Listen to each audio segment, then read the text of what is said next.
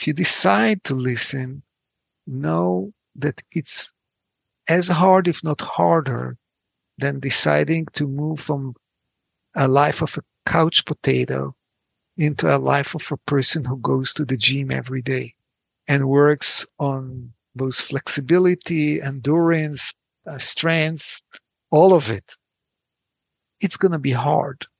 You're going to fail. It's going to hurt at times. If you commit yourself, you may find that your prison walls are moving away and away from you, and you have much more freedom in your life, more productive, more loving, and more enjoyable, and more resilience for the trouble that life is destined to bring us. Hi, I am your host, Raquel Ark, and welcome to your Listening Superpower podcast. This show opens your mind on ways to transform challenging conversations into opportunities for clarity, connection, and ease at work and at home. Discover how to grow your listening superpower to help you become a more effective communicator. Be inspired by conversations with authors, scientists, and leaders that will help you grow your leadership toolbox with strategies that you can use right away. Let's work smarter and feel better with our listening superpower. In today's episode, we have a very special guest, my good friend and mentor, Dr. Avi Kluger, who is a renowned expert in the field of listening and who has also had a huge influence on my work. And his area of research focuses on the dangers of feedback and the benefits of listening in relationships and at work. Avi has published numerous studies on the topic of listening in leading publications, more than I can count.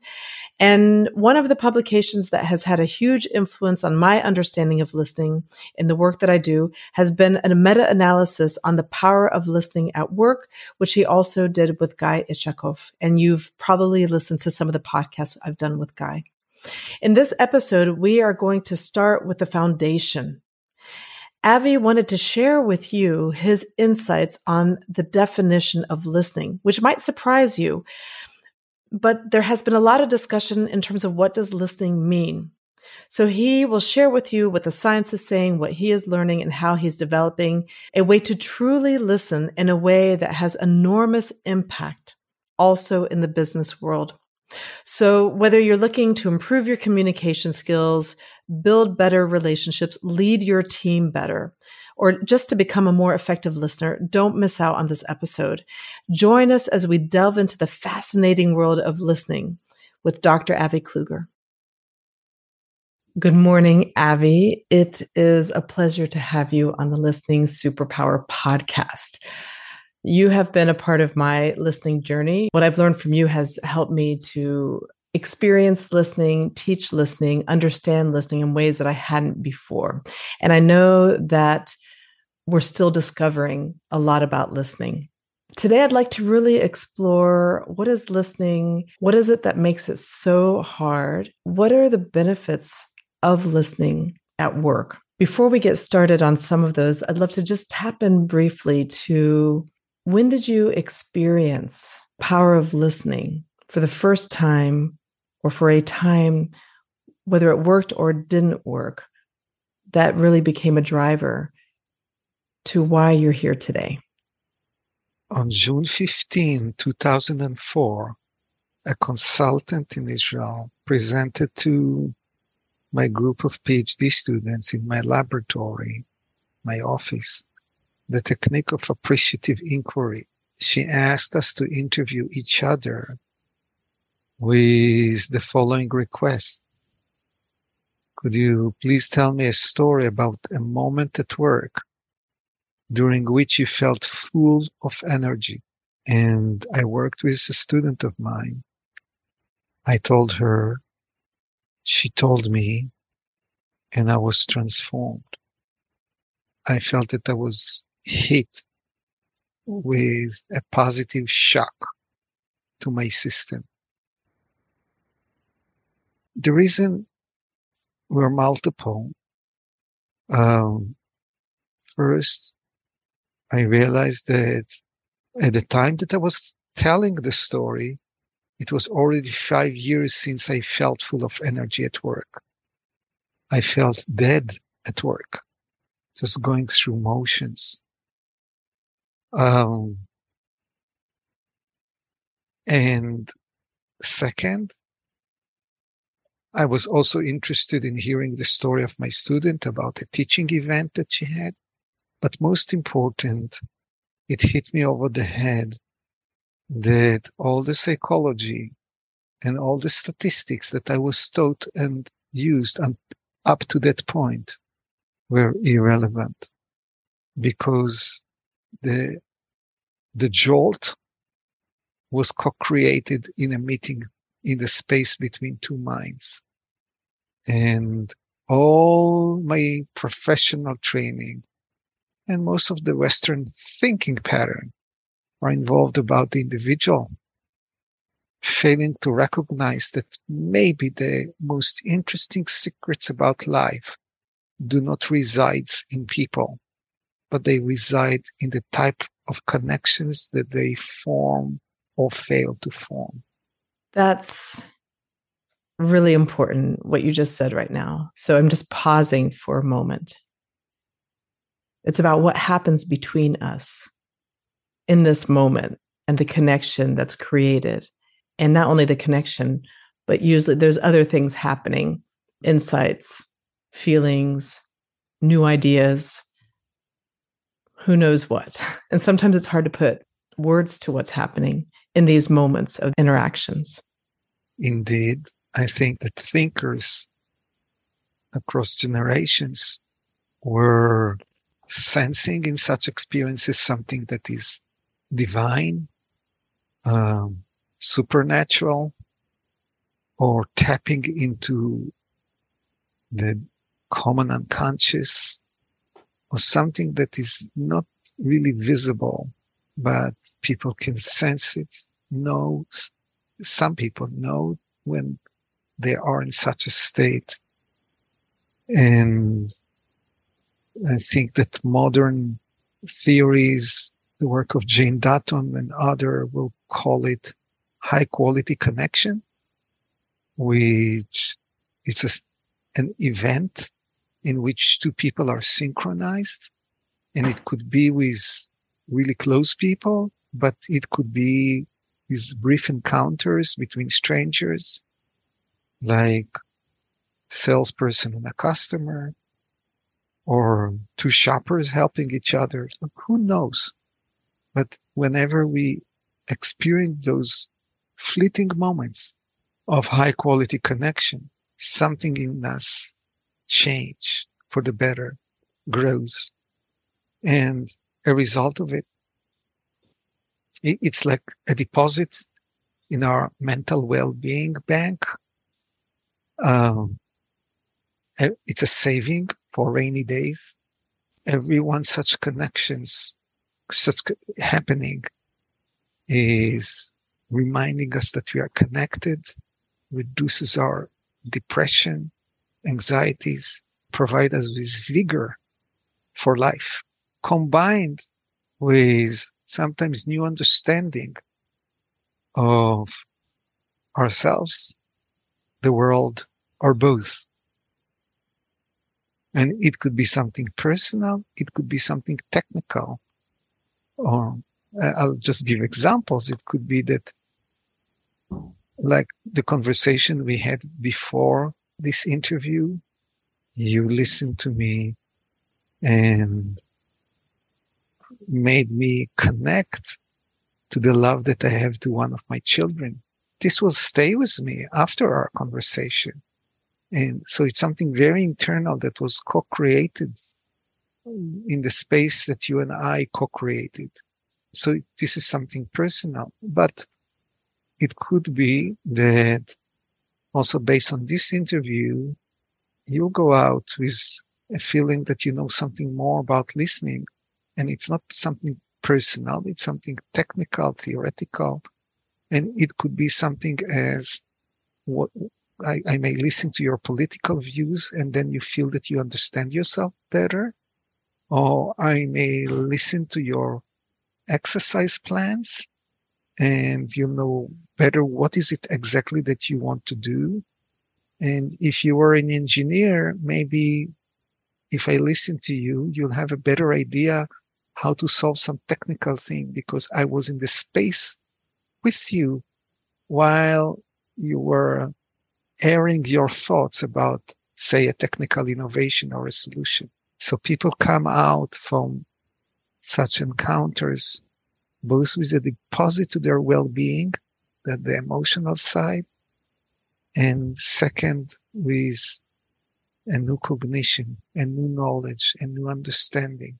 This is why I always think, the more we advance listening and not just this surface level listening, but the multi-layered listening, this type of listening that's much bigger than we often think about, that it really does help people at work better and also feel better at the same time. Both of those can work together. Often you hear so much out there where it's one sacrificing one for the other, but that's not the case. Not with the listening. It's like the way to get there and have both work together. With that in mind, Avi, people may have one idea of listening. There's lots of ideas of what listening is, but you've been researching listening now for some time. In fact, done a whole metadata analysis of all the listening research that is out there. So perhaps you can give us an understanding of what listening really is at the level that you're talking about. I presently am about to complete a paper with a researcher called Moran Mizrahi. In this paper, we ask the question, can we get rid of the adjective? What do we mean? If you look at the consulting literature around listening and also in the academic one, people don't call it listening. People call it active listening, deep listening, empathic listening, courageous listening, always with an adjective. Definitely. Which suggests that people recognize that the common use of the word listening failed to capture the unique type of listening that is needed to create the magic that we know that listening can create. And hence, we're looking for adjectives. So we were looking into some 20 different definitions of adjective listening, say active listening, deep listening, etc. And first we found out that people may define with the same adjective different definitions or different and that underlying those definitions are two major themes. One, do those definitions look at covert behavior, things that cannot be seen? Or do they describe overt behaviors that can be observed and measured? So some will emphasize, like Carl Rogers in his writing, that saying that listening in the way that he means is like listening to the spheres, the music of the spheres. That's nice. But some people would describe active listening with paraphrasing and validation. And some people will talk about the importance of silence, eye gazing, and nonverbal immediacy, meaning like, do you lean forward, and like really describing behaviors. The other dimensions that we found is, where is the focus? Is the focus on the listener or on the speaker? Some say, talk about, do you listen for all the facts? Do you notice the inaccuracy? Do you interpret what actually was said to you? So it's focusing on what the listener does. And some others say, like Thich Nhat Hanh was saying, just with the goal of letting the other know that they are not alone. So who's the focus on in this listening?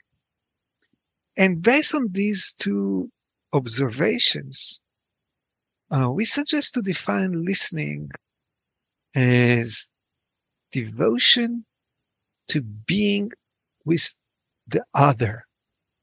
And the reason that we emphasize devotion as something that is covert, you cannot see a devotion. It's not a specific behavior, is that we recognize that the appropriate listening behavior cannot be known without knowing what the speaker is going to say. Sometimes the speaker will need you to be silent. Sometimes they will need you to paraphrase. Sometimes they will need you to ask questions. And maybe sometimes they will even need you to challenge them. So just this morning, I met a person that said, well, that she doesn't know to listen as well as I do.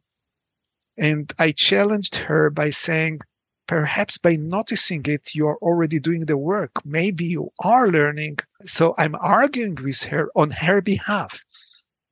So that's one thing, that it's the devotion that we think is the essence. And now I think also that this will help communicate what listening is to your audience. Because people say, I know what listening is, or people listen to me. But now, how often do you feel that you completely devote yourself? Or your partner, or somebody who listens to you, do you feel that they're completely devoted? I think people said, oh, not that much. I wish they were. So now I think we have a better sense of what it requires. And then the issue is the being. It's not doing something for the other person. And it's being with the other, not for the other. Mm-hmm. Because the other brings something and the other chooses. We give the other the freedom to choose whatever to bring into being with us. But now we are not in the business of doing something for the other person. We are just in the business of being together in a space that is co-created. In that sense, it's supporting the space in between two people, and it is beneficial for both people involved. Because both when you are in the listening position or in the speaking position, once you're in such a space, like the one we had before this conversation, both of us take something from being in such a space. So I repeat, it's a devotion to be with the other, or for being with the other. And the other is the totality of the parts that the other presently is wishing to bring to the space. When, I was just thinking about how often people say, oh gosh, I'm trying to listen, but I can't remember everything. And, I can't remember all the details. It's hard work. But actually what you're talking about is a choice. I see a very intentional choice to say, hey, I'm here for this moment, even if it's 2 minutes, 5 minutes, half an hour. I'm here. We're here in this together. And it's not about doing anything. It's about being fully present and letting the person know that I'm really here.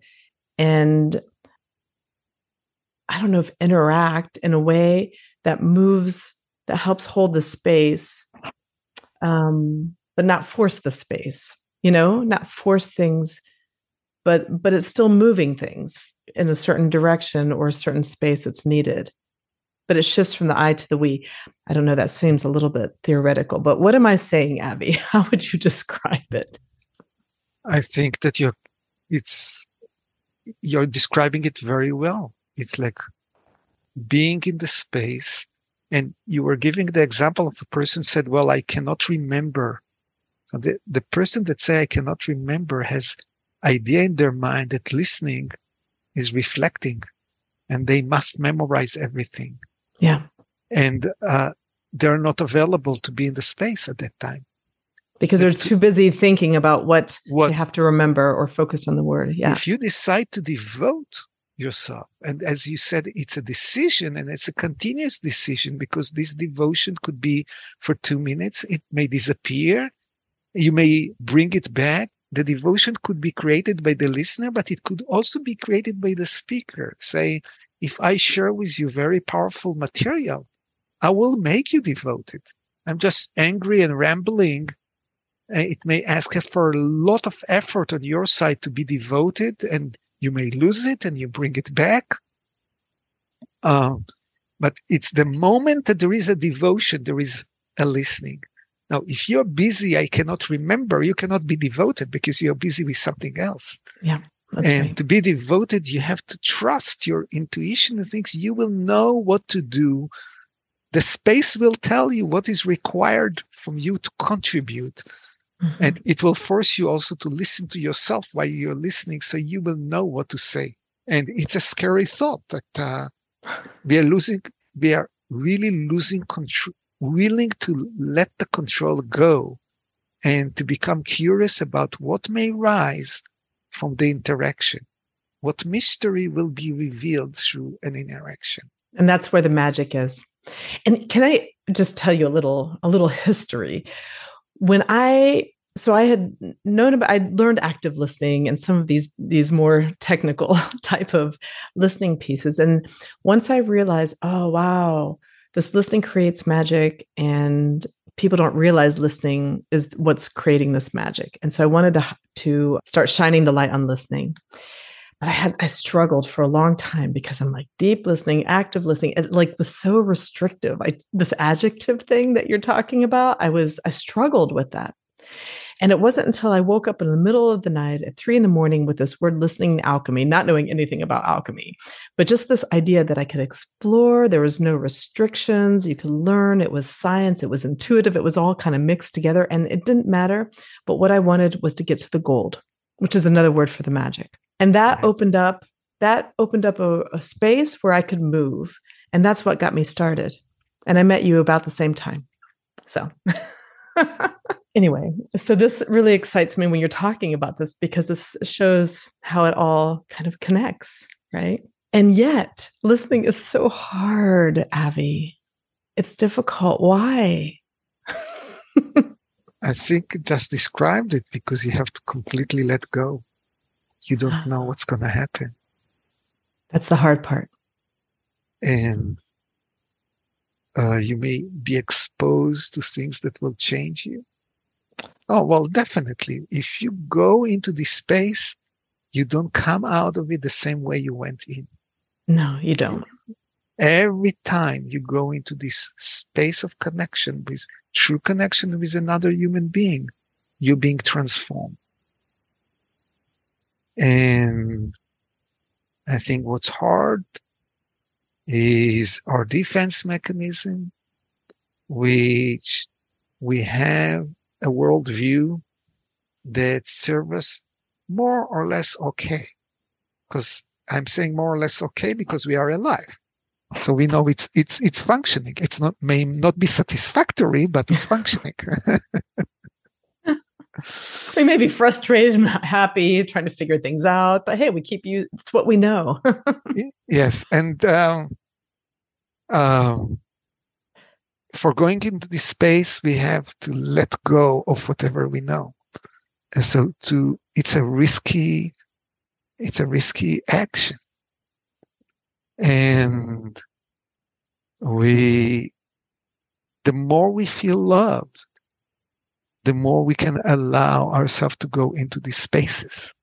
And it's the feeling of protection from the inside. And many of us, unfortunately, do not have this at all. Mm-hmm. Many people are so lonely. Many people are so entrenched in their own political camp. They cannot see the humanity of people from the other side, let alone listen to them. And we are sticking to what we know and to the worldview that we have. This prison serves us well. But the question is it well enough? And if we feel that there may be some pastures worth checking out outside of our own prison walls, then we need to try to listen a little bit and to be listened by others. I think it's a very slow process to learn this, that small events of high quality connection. And those of you who listen to you and your podcast and don't know how to do it, I just can tell them, go to a workshop with Raquel so you can experience it in the workshop with other participants. And then you may be able to give it to other people. And then other people may be able to give you some more of that. And that's how it can slowly grow, release you slowly from your own prison. Nice. That's one thing when these moments of connections in very simple and light and playful ways, when people get in there, like even like sharing their stories in just a couple minutes apiece, it's amazing how quick actually connection can happen and how quick people are surprised at the common ground or how they're changed. And it's okay. It actually feels good, So that helps me to come to your other question in the beginning. This is what I found in the meta-analysis, that listening appears to create first and foremost good connections, good relationship, trust, relationship satisfaction, say with the supervisor. It seems like the data will be consistent with the following argument, that once good relationships are created, more knowledge transfer in the organization, more positive attitudes are being formed, like job satisfaction, motivation, and hence, and we see evidence, better performance, including on objective measures of performance. But not only objective measures, willingness to help others, which is a component of job performance, called organizational behavior, citizenship, will go up. Turnover intentions may go down, turnover and variety of the great resignation problems may dissipate if there is listening going around.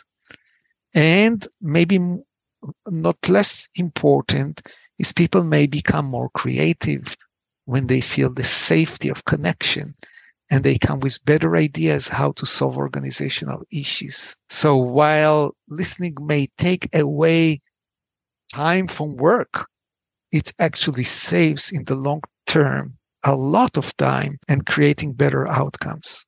Yeah. Let me just share a little story. I was working with a coaching client, and they started finding ways to listen to their stakeholders and understanding what the stakeholders needed to understand in order to move project forward. So they took extra time ahead of time. Once they went into the conversation with the stakeholder, it was a lot smoother and they figured things out a lot quicker. And then, they usually check in some weeks later for alignment. It was easy. He didn't have any challenges. And he's like, it went smooth. I had no challenge. I didn't have any challenges and things are going well. And we saved this much time. We'll see if it saves time in the long run. He's still checking things out. But there was this fear that came up that if I am not challenged, something is going wrong or I'm not going to grow. Like there's this fear. What if I'm not challenged? And so I just say this, I tell this story to people who are listening because it could be that it changes the dynamics and your interactions compared to what you're used to. And if you have these fears come up, instead of putting yourself back into this prison you're talking about, maybe being challenged is a good thing, but perhaps there's other ways to be challenged in different contexts and other situations, but not through misunderstanding and not listening to each other. There's other ways. Practice challenging through listening. I think we all need a balance in challenge and not challenge. If there is no challenge, we are bored. There's too much challenge, we are stressed out. Yes. And I would recommend to your manager, if you feel that things are going too smoothly, go to the stakeholders and ask them, okay, it seems to work fine, but how can we improve? How can we make it even better? They will give you the challenges. And Abby, this conversation has been really great. Before we finish our conversation today, and I hope that we have more in the future, is there one last message or one last thing you'd like to leave with our listeners? Yes. If you decide to listen, know that it's as hard, if not harder, than deciding to move from a life of a couch potato into a life of a person who goes to the gym every day and works on both flexibility, endurance, strength, all of it. It's going to be hard. You're going to fail. It's going to hurt at times. If you commit yourself, you may find that your prison walls are moving away and away from you, and you have much more freedom in your life, more productive, more loving, and more enjoyable, and more resilience for the trouble that life is destined to bring us. Thank you, Abby, and we'll add your contact details to the notes. It's wonderful to have this conversation with you, and thank you for helping clarify what listening is and its magnitude. Thank you, Raquel. Thank you very much for having me. I'm your host, Raquel Ark, and you have just enjoyed your Listening Superpower podcast.